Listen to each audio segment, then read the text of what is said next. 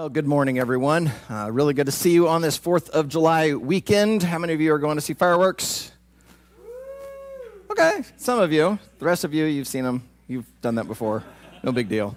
Before we jump into our new series in the book of Ruth, I just want to run through some announcements. When you walked in, hopefully you get one of our handouts. Inside of that are a bunch of announcements, a couple of which I'm going to highlight, but also as a connection card.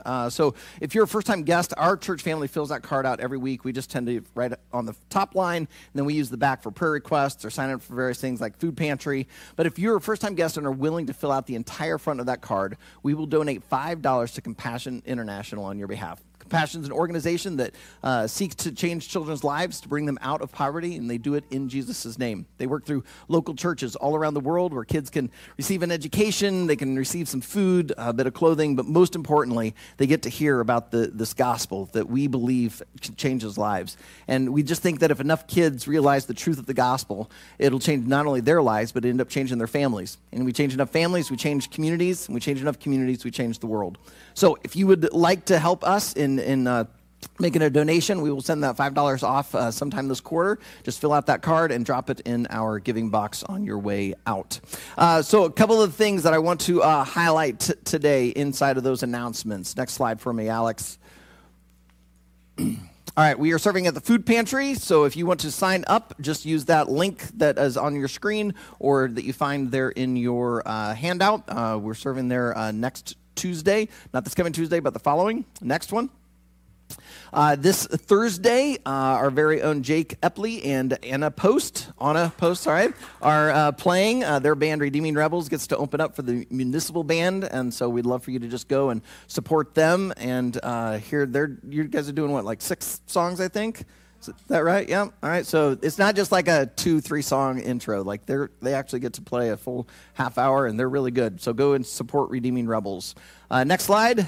Then Jake and several others from around the Waverly area are part of the Waverly Worship Band. They get to kick off Revive. It's an annual Christian festival held to kick off the Bremer County Fair. So it's completely free. Just bring a lawn chair. There'll be some food vendors there. And you can hear not only Jake and the Waverly Worship team lead us in worship, but then a couple of others. Who are the acts this year? Like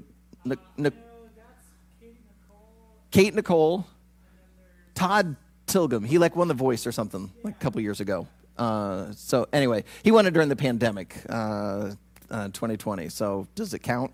I think it does. He sings way better than me. I can guarantee you that. All right. But anyway, you'll want to mark Revive for your calendar. And then last one. That was it. Okay. Then last thing, yesterday, many of you got the email. For those of you who aren't on our email list, your first-time guest, or maybe just didn't check your email, because I rarely check mine on Saturday. Yes, we have a toilet issue. We have known of this. We've had 3 weeks now of our toilets not flushing correctly. It started with just this one right here. Plumber came out, thought we cleared it. They claimed it was a squirrel. So that got cleared. And then the following week, all 3 toilets wouldn't flush by the end of our time together here on Sunday morning. So plumber came back out, claimed it was just a big wad of toilet paper. We also apparently have found some brown paper towels in there. So moms and dads, I think some of your children are flushing the brown paper towels down the toilet, which is complicating the issue. So we thought that was cleared. And then last Sunday, it was just right back to where it was by the end of our time together. So we called a different plumber, and he used his camera, and Manette was with him, and they discovered that for the clean out drain, there was a cap that must have busted or was ill-fitting, had fallen inside, and has been flushed down. So he was able to see that, and so he used his jet propulsion system, and he cleared it, almost. He pushed it 3 times farther, but it got trapped, and it is currently sitting under our parking lot. And he said that we can flush liquids, but anything else is going to get caught on that, and we're just going to have the problems continue. So this Thursday, they're supposed to come, dig a hole in our parking lot, take out that section of pipe, replace that. So hopefully next Sunday, we can all use the bathrooms like normal. So I apologize if you have an emergency today, if your coffee suddenly kicks in, and if it means you have to leave the building, I will not be offended. I will understand, all right? And moms and dads, I apologize to you, because you can't always predict picked when your children need to go. But we decided because it was hopefully only going to be one Sunday not to do the porta potty system. We will just make do this week. If for some reason there are complications next week and you see a porta potty outside, you'll know why. All right, with that, let's jump into Ruth.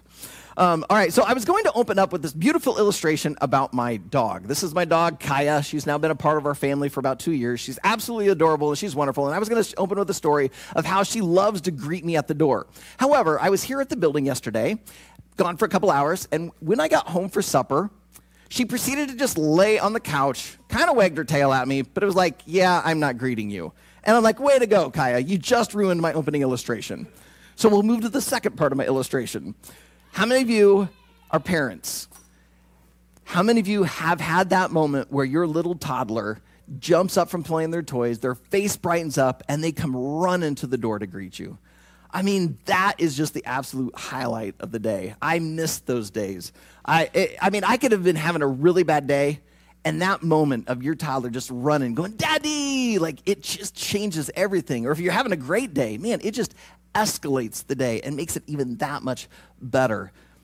But why do we love having whether our dog, who actually will greet you, or your toddler come running? Because all of us, each of us, want to be loved.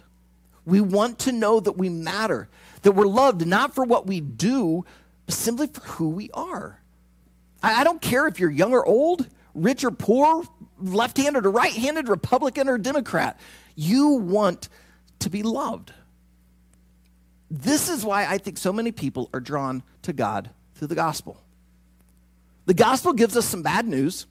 We are far more sinful than we probably want to admit, and yet it contains amazing news. We are far more loved than we could ever imagine. That no matter what has happened in your past, no matter what your current circumstances are, no matter who has hurt you or who you have hurt, God loves you. And he loves you way more than any puppy or toddler running in joy to greet you. And yet, if we're honest, we have days, even seasons, where we doubt that love of God. There are moments when we don't feel it. This truth does not feel like truth. Like when the financial issues continue, or God just isn't bringing the healing you keep praying for. You start to doubt his love. Or when the relational needs you have aren't being met, or the past is still like clinging to your present. You begin to doubt the goodness of God. Or when the addiction, or the depression, or the anger just seems more real, feels stronger than this love that pastors like me preach about. You begin to doubt God's power, and sometimes we even begin to doubt his existence. That's why we're going to push pause in our study in the book of Acts. If you're part of the Riverwood family, you know that since March we've been studying the book of Acts. We took one little break. Well, we're going to take another break.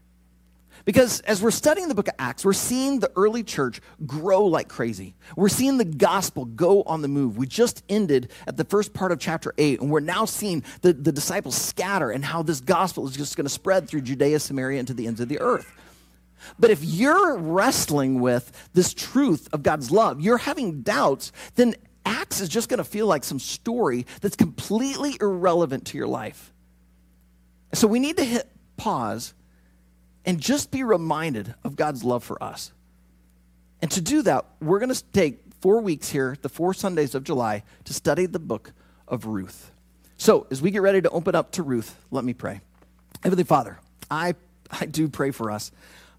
Here we are on 4th of July weekend. Some of us, we've got plans, looking for ways to relax, to enjoy the outdoors, and our mind is filled with all of these activities. And yet, Father, some of us, what we need right now is to be reminded that you are with us, you are for us, and you love us. And you do not love us the way the world identifies love. Your love is unconditional, is completely committed, is absolutely life-changing. Father, some of us, we need to hear this, and it's going to be for the first time. Some of us, we've heard this before, but today is the day that we're going to believe. Some of us have once known this, and yet we have temporarily forgotten it. Or some of us, we've heard this so much, we've almost become a little calloused and apathetic to this powerful truth.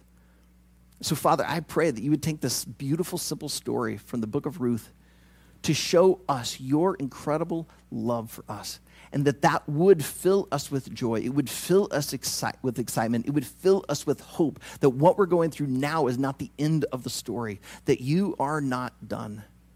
So, Father, I pray that you would work through today's sermon for your glory, but also for our joy. And it's in the precious name of Jesus we pray. Amen. All right, if you brought a Bible, I invite you to open it up to the book of Ruth. It's this tiny little 4-chapter book in the Old Testament. If you need a little bit of guidance on where to go, you can use the cheat sheet that's up there on the screen. Or if you've got a phone, feel free to use that or the table of contents in the beginning.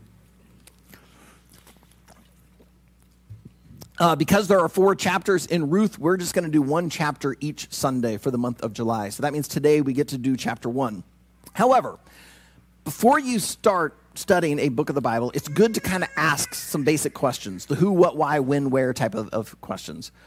Right? Now, unfortunately with Ruth, there's a few gaps in trying to answer these context questions. For instance, we don't know who wrote this book. Now, some people make the mistake of thinking Ruth wrote it because, there's other books of the Bible where the name of the author is the name of the book, but that's not the case here. Most likely, Ruth was uneducated, and this is not a knock against her. It was just the nature of their culture. As you'll discover through this letter, she's an absolutely remarkable woman. But she would not have been educated, probably couldn't read, probably couldn't write, and so she did not pen this herself. Now, the Jewish Talmud, which is kind of like a commentary on the Hebrew Scriptures, they claim that Samuel wrote the book of Ruth. And I guess that's possible. Some of you are familiar with Samuel's name. There are 2 books in our Old Testament that bear his name, 1st and 2nd Samuel. However, he did not write 1st and 2nd Samuel, probably because he dies about 3/4 of the way through 1st Samuel. So it's a little hard to write the rest of it when you're dead. But hey, with God's anything's possible. So he did not write that, but he possibly wrote Ruth. But we don't know because he didn't give us any context clues. There's nothing in there that makes us realize, oh, I think it is him. We don't even know when this letter got written. This story got written. That's another gap that we have. All we know is as a rough approximation. If your Bible is open there to Ruth, look there at the very first phrase of verse 1. It just simply says, in the days when the judges ruled. If you are not familiar with biblical Jewish history, the Jewish people spent 400 years in slavery in Egypt when God finally sent them a man named Moses to help lead them out. They then were in the wilderness for like 40 years, and then when Moses passed, God used a man by the name of Joshua to take them across the Jordan River into what God had said was the promised land, where Israel now is. And so they went there and they conquered the people and began to establish themselves. Well, then when Joshua passed, they didn't just have one leader rise to the top. They began to have these judges. Now, when I hear the word judge, I tend to think of someone like in a black robe, sitting on a chair on some sort of bench. They're up high and they're overruling a court, listening to a case. Their judges were different. Yeah, they helped to rule and make decisions, but they acted more like mayors and governors than like an American judge. They also were not kings because when they died, their children didn't automatically assume the throne or the bench. It was just kind of whoever seemed to be the wisest, who just seemed to be the natural leader. These were these judges that God used. Now, this period of judges lasted about 300 years. And Ruth, because this occurred during that time, her story was originally part of the book of Judges. It was the very end. But then later, the Hebrew Scriptures changed the structure, and they took that little portion out and put it with what they called the writings. I personally am glad that the book of Ruth got separated from the book of Judges. In my own personal Bible reading, I just happened to finish Judges like 2-3 weeks ago. It is a crazy book. All right, now, it's got some famous stories in there, like some of you are familiar with the stories of Samson, the strong man. But there are some other stories in there that if they were to make them into a movie, I'm not even sure an R rating would be strong enough. Like, they're like eye-opening, shocking, I cannot believe this is in the Bible type of stuff. right? Definitely not on any t-shirts or mugs. No one's going to tell these stories. So the tone of Ruth is completely different than Judges. And so I'm kind of glad that her book, her story got separated and she gets her own little section because it is a beautiful and powerful story. However, we don't know when within that period of the Judges this took place. Now, I think a good case could be made that it occurred early in the period of the Judges because one of the main characters we're going to meet, next week we're going to get to meet a guy by the name of Boaz. We will learn that Boaz is the son of Rahab. Some of you are familiar with that name. Rahab was a prostitute living in the city of Jericho. As Israel crossed over the Jordan River, some spies went in to seek things out, and she ended up helping these spies out. And so God protected her when the Israelites defeated Jericho, and she ends up becoming a proselyte. She joins with the Jewish people. She marries a Jewish man, and they have a son named Boaz. However, an argument could also be made that maybe Ruth was written a little later, or these events took place later within the period of the Judges, because at the very end of Ruth, there's a short little genealogy. And you see how Ruth and Boaz, how they end up having a kid who has David, King David. And that ends the period of the Judges. And so maybe this happened a little later. We don't specifically know. But honestly, I'm okay with not knowing exactly when it took place because it doesn't take away from the power and beauty of this story. We know a little bit of the who and the what of the story. Who are three main characters: Boaz, Naomi, and Ruth. Today, we're going to get to meet Naomi. The word Naomi means pleasant, but that's rather ironic because here in the very beginning, her life is anything but pleasant. And shortly after meeting Naomi, we're going to get to meet Ruth. So if your Bible is open there, let's begin because these two who's are going to help us to begin to understand the what of the book. In the days when the Judges ruled, there was a famine in the land. And a man of Bethlehem in Judah went to sojourn in the country of Moab, he and his wife and his 2 sons. The name of the man was Elimelech, and the name of his wife Naomi. And the names of his 2 sons were Mahlon and Chilion. They were Ephrathites from Bethlehem in Judah. They went into the country of Moab and remained there. But Elimelech, the husband of Naomi, died, and she was left with her 2 sons. These took Moabite wives. The name of the one was Orpah, and the name of the other Ruth. They lived there about 10 years, and both Mahlon and Chilion died, so that the woman was left without her 2 sons and her husband. When I started studying this a couple weeks ago, I noticed quite a few of the commentaries, even a few of the pastors. I listened to a couple of sermons. They made a really big deal about Elimelech's name. The name Elimelech in Hebrew means, my God is king. And the argument was, well, if he had just lived up to his name, he would have never left Israel, and then none of these things would have happened. So they kind of held this against him. And I kind of felt that was unfair. Because look at the context of the story. Right there in verse 1. It says that there was a famine in the land, which is rather ironic. They're from Bethlehem. Yes, it's that Bethlehem, the one that you sing about at Christmas, the birthplace of David and Jesus. They're from Bethlehem. The word Bethlehem means house of bread. But apparently the house is empty. And so I'm thinking well, man, if we had no food, I need to feed my wife and my kids. And if you hear there's food over in Moab, all right, let's go to Moab so that we can survive. And so I kind of felt these commentaries, these pastors were being a little unfair to this dude.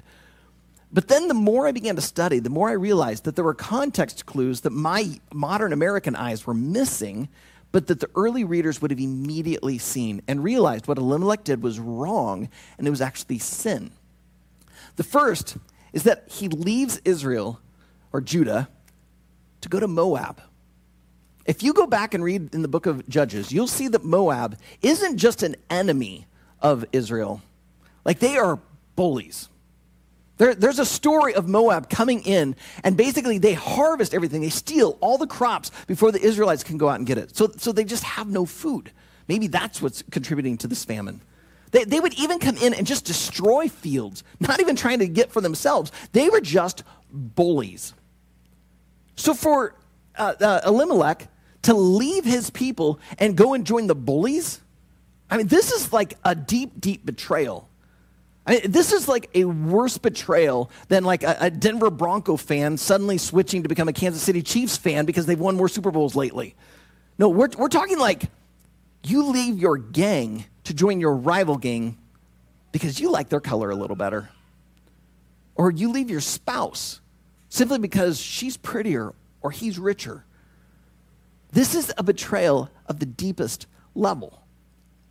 Another context clue that makes us realize that what Elimelech did was wrong. He basically just disappears from the story after this. Now you're thinking, well, of course he does, Aaron. He died. But as you read through it, this is such a patriarchal society that Naomi, from here on out, should have been known as Naomi, the widow of Elimelech. But she's not. She's just basically known as Naomi. There's only a couple more times where Elimelech's name shows up, and it's more in relation to his property and land, but not so much his role as a husband and father. In fact, Naomi, a couple of times when she's identified, she's called the mother-in-law of Ruth. She's not even, the widow of Elimelech. And did you hear it there in verse 3? It even says that Elimelech, the husband of Naomi. So instead of it being Elimelech and his wife Naomi, it suddenly becomes Naomi is on top. Elimelech is now noticed as her husband. It's flipped and switched. He's basically disappearing from the story because what he did was wrong. He doesn't matter as much now. Also, that leads into the third context clue, and that is his early demise, right here in the very beginning of the story, would have been seen by the early readers as punishment.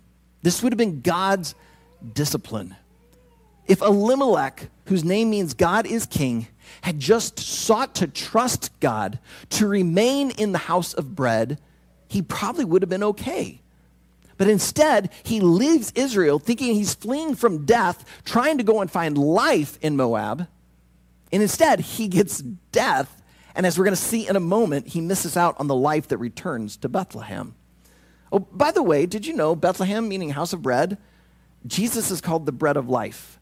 The bread of life comes from the house of bread. There's your Bible trivia for the day. So basically, Naomi finds herself without a husband. So now she's being cared for by these two boys. These two boys marry, but then these two boys themselves die. The underlying tone here is that they follow in the footsteps of their dad. You see, their dad wasn't just this hardworking, blue-collar, God-fearing man who's seeking to protect his wife and his kids. No, the underlying current is that he was a weak man. He was just like the people of Judges. Remember, the book right before this, it says all taken during the period of the Judges. So the book just before Ruth ends like this. This is Judges 21:25. It says, in those days there was no king in Israel. Everyone did what was right in his own eyes. That's what Elimelech did. It just seemed right to leave my people and, in a sense, leave my God to go get food for my family, for myself. And he suddenly disappears from the story. His two sons probably began following in his footsteps. They'd watched their dad. They'd observed what he'd done. They saw his heart, and so they just probably did whatever seemed right in their eyes. And so God allows them to die as well. Dads, your kids are watching you. They're observing. They're absorbing. How are you living? Not trying to put a guilt trip on you. Just trying to acknowledge this is kind of how it goes. And so, will you seek after God? It doesn't mean automatically your children are going to want to put their faith in Jesus. But if you live hypocritically, you're making it that much more difficult for your kids to believe that the gospel is true. But if you seek to live after Christ, they'll notice, they'll take notes, they'll absorb, and this starts to become a part of their life. Elimelech was not the guy that initially I thought he was. He was a weak man who was only doing what was right in his own eyes. His boys probably followed suit, and that is why we find all of the guys die. Now, Elimelech's decision to move his family from Bethlehem into Moab created grave consequences for Naomi. Some of you, you know what this is like. Someone in your life has made a decision, and you're the one who has faced the consequences for it. It doesn't feel fair. But this is exactly what happens to Naomi. She now finds herself widowed and now without her two sons. These ancient cultures were incredibly patriarchal, meaning no man, no income, no food, no protection. And throw on top of it, she's an Israelite. She's a foreigner. Yeah, she's lived there for 10 years, but do not be confused. They're not going to just accept her. This is a bunch of bullies. So she is now at grave risk of being manipulated, taken advantage of, potentially even raped. So this is what causes Naomi to realize, I need to leave. I probably should head back home. And that's what we see in verses 6 and 7. Then she, Naomi, arose with her daughters-in-law to return from the country of Moab. For she had heard in the fields of Moab that the Lord had visited his people and given them food, meaning back in Bethlehem. So she set out from the place where she was with her two daughters-in-law, and they went on their way to return to the land of Judah. Now, if we were to continue reading, we would see Naomi stop, look at her two daughters-in-law, and basically say, girls, I love you. But just as I'm in danger by staying here in Moab, if you come with me into Israel, you're in danger. Because there are young women who are going to be these Moabites coming from this bully country, and they're going to come over. They're probably not going to be accepted. And so they're going to put themselves in grave danger. Plus, Naomi's like, I know you guys love me. I love you. But even if I was able to get married and have a kid today, like, are you willing to wait the 20 years or whatever for a son to grow up so that you could then marry him? Like, this just isn't going to work, ladies. And so she's like, all right, you got to just head home. Go back to your families, and maybe your father, who can protect you and provide for you, can help you find another husband. And yes, by the way, the one woman's name is Orpah, not Oprah. Oprah Winfrey herself tells the story that her mom meant to name her Orpah, but somehow the P and the R got switched. And I think that actually worked out better, because Oprah Winfrey sounds way better than Orpah Winfrey. I don't know that she would have been the success she was today without that mistake. But Orpah hears Naomi's words and thinks, there's wisdom here. She's right. And so she's in, if you read it, you'll see that she's in tears, but she ends up leaving and heads home. However, Ruth looks at Naomi. In fact, my Bible says that she clung to her and basically said, nope. Actually, she says it way more beautifully than that. Look at verses 16 and 17. But Ruth said, do not urge me to leave you or to return from following you. For where you go, I will go. And where you lodge, I will lodge. Your people shall be my people, and your God, my God. Where you die, I will die, and there will I be buried. May the Lord do so to me, and more also, if anything but death parts me from you. Wow.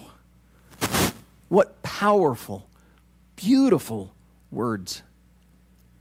Sounds kind of like a marriage vow, doesn't it? In fact, I've heard some people use this as their wedding vows. But I realize we live in a day and an age where same-sex marriage is legal. And so some people might try to interpret out of this that maybe they were getting married. They were not. There's no romance here. I mean, first of all, same-sex marriage back in those days, that would have resulted in death penalty. Right? So that wasn't happening. Also, the age difference between them and the prior relationship, mother-in-law to daughter-in-law, for them to get married would have been seen as incestuous. So there's no romance here. This is not a wedding vow, and yet it is still powerful and beautiful. Did you notice in this little vow that Ruth, each thing she says, amps it up? I mean, look at the first part. She says, for where you go, I will go. I mean, it's one thing to go with someone someplace, but then she says, where you lodge, where you stay, I will stay. You ever had a roommate? Right? Things, yeah, it's fine, go hang out for the evening, but like living together, that gets harder. But she doesn't stop there. Your people shall be my people. She's basically giving up her identity, her culture, her family. She's even willing to give up her religion. Your God shall be my God. She's going to follow in the footsteps of Rahab, become a proselyte, join with Israelites, even though the Israelites may not accept her because she's a Moabite. So even though she is saying, hey, I'm going to attach myself here, they might not accept her. This might come at tremendous cost. And yet, Ruth is so committed to Naomi. She's basically saying, you're no longer just my mother-in-law. I'm going to love you as though you are my mom. Even to the point that when you die and I die, I want my bones buried with you because we are family. Ruth is basically saying, I am committed to you. Can you imagine what those words probably felt like to Naomi in that moment? Think about it. Just in the little bit we've been reading in Naomi's story. She's gone through famine. They had to move. It was probably about 100 miles away. And so they had to walk it. It would have taken them probably about a week. They moved there. They live among a foreign people. Her husband dies. She has only her boys. They marry, and then they both die. And so now she's completely widowed in a foreign land. No wonder when she gets back to Bethlehem and some people recognize her, they're like, hey, it's Naomi. Notice her response. Go down to verse 20. She said to them, do not call me Naomi, pleasant. Call me Mara. The Hebrew word for Mara means bitter. For the Almighty has dealt very bitterly with me. I went away full, and the Lord has brought me back empty. Why call me Naomi when the Lord has testified against me and the Almighty has brought calamity upon me? And when I read those words, I realize this is a woman who hasn't just lost her husband, her sons. This is a woman who's lost her faith. She doesn't feel like God is for her. She doesn't feel like God is with her. She doesn't feel like God loves her. She feels like God is punishing her. So can you imagine how powerful Ruth's poem would have been? To hear, no matter what has happened in your past, no matter what awaits you in your future, no matter what your current circumstance, Naomi, I am committed to you. I can only imagine the hope that would have instilled in Naomi. Yes, she is a hurting, depressed, bitter woman, but she hasn't lost everything. She's at least got Ruth, who's saying, I will care for you and protect you as best I can for the remainder of our lives. That is love. True love is committed. Problem is, all of us are regularly hearing through our music, seeing in our movies, experiencing in our conversations at work and at school, that love is a feeling. Love is temporary. Love is for a season. Because how often have you heard someone say, well, they're breaking up or they're getting divorced, because, well, they're just kind of headed different directions, They just outgrew each other. It happens. Now, the only kind of committed love that we talk about in our culture is the commitment to self. You got to be true to yourself. That's the committed love of our day and age. And yet, in our story, we've seen someone committed to self. We've seen a couple of them. Elimelech. He leaves Bethlehem, the house of bread, to go to Moab, because this is what seemed right in his eyes, to take care of himself and his family. And we've seen Orpah do the same. And in some ways, I don't blame them. On the surface, it looks like that was the right thing to do. But sometimes what looks like the right thing to do is not the right thing to do, because you're not putting your faith in God. Orpah is committed to herself, so she heads home, hoping she might be able to find the husband. She might be able to have the kids. She might be able to have the Moabite dream. And her story ends. We hear no more of her. But Ruth does the crazy thing commits herself to this old widow, says, I will take care of you. Yes, I realize it means I might not ever get a husband, which means I might not ever be able to have kids, which might mean I will probably remain poor the rest of my life. I am running the risk of being abused and taken advantage of, and yet I'm committed to you. And that selfless, committed love is what allows Ruth to be in the canon of Scripture, and we know her story, and we don't know Orpah's. The fastest way to unhappiness is selfishness. If you want your story to disappear, then simply live your life for you. Follow our culture's discipling, become a follower of yourself, and I can guarantee your story will fade and you will be forgotten. Yes, nice things will be said at your funeral, but that'll be it. If you want to have a life, though, that your story lives on, continues to make an impact, give your life away. Commit it to others. Give it all to them. You will leave a legacy and you will make an impact. But how do you do it? How do you live that kind of life when everything around us and even within us is basically saying, be committed to yourself? Where does that kind of selfless, committed love come from? It comes from God. 1 John 4:8 says, God is love. Not love is God. God is love. He is the very definition of love. Which means that the love and commitment we see from Ruth towards Naomi here does not surpass or outpace any kind of love that God has. Rather, it is merely a glimpse of the kind of love that God has for humanity. God is committed to you. And everything we heard in Ruth's poem, in Ruth's vow to Naomi, we've seen God show to you through Jesus. Now, yes, you will never hear Jesus say, your God will be my God, because he is God.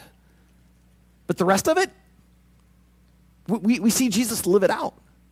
The fact that Jesus left his throne to take on human flesh was his way of saying, I will go where you go. I will stay where you stay. Your people are my people.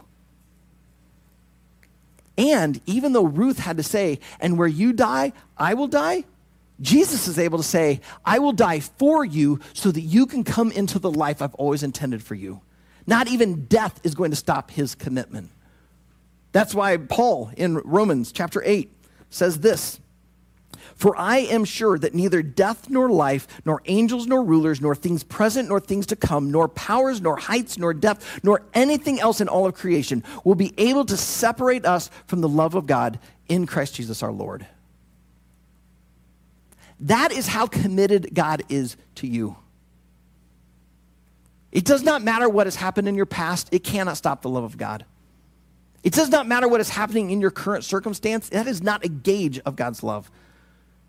And it does not matter what's going to happen in your future because you are secure in God's love. He is absolutely, radically, totally, and completely committed to you. And not because of anything you've done, simply because of who you are. His image is in you. He created you. And so therefore you matter to him.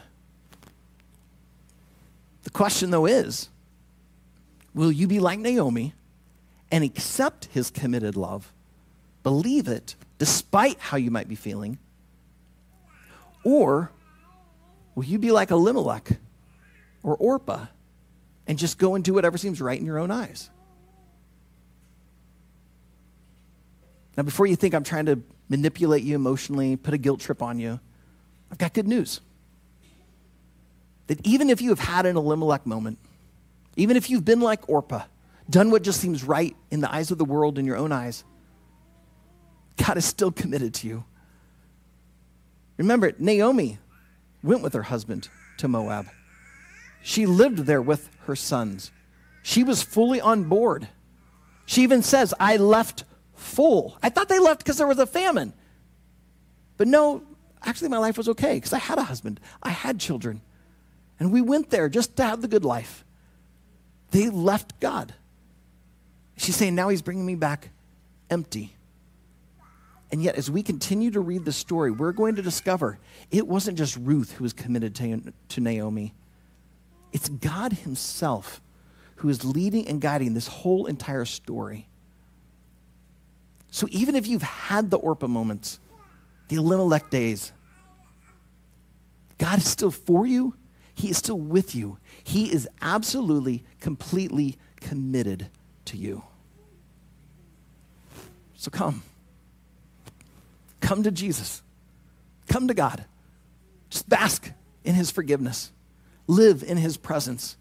Let his love be the definition that surrounds you. If you've never put your faith in Christ, I just encourage you today to just pray a simple prayer to God, saying, God, I realize that I've been like Orpah. I've been like Elimelech. I've lived for myself. And yet I now realize that you, Jesus, died on a cross so that those sins could be forgiven. And you welcome me with open arms into a relationship with you. Now, it's not a magic formula. There aren't magic words you need to say. It's your heart's posture. And also, we're going to see in the story, things don't immediately get better for them. So you giving your life to Jesus doesn't fix everything. But it does give you a hope. It does give you a future. And it does give you this chance to realize just how loved you are.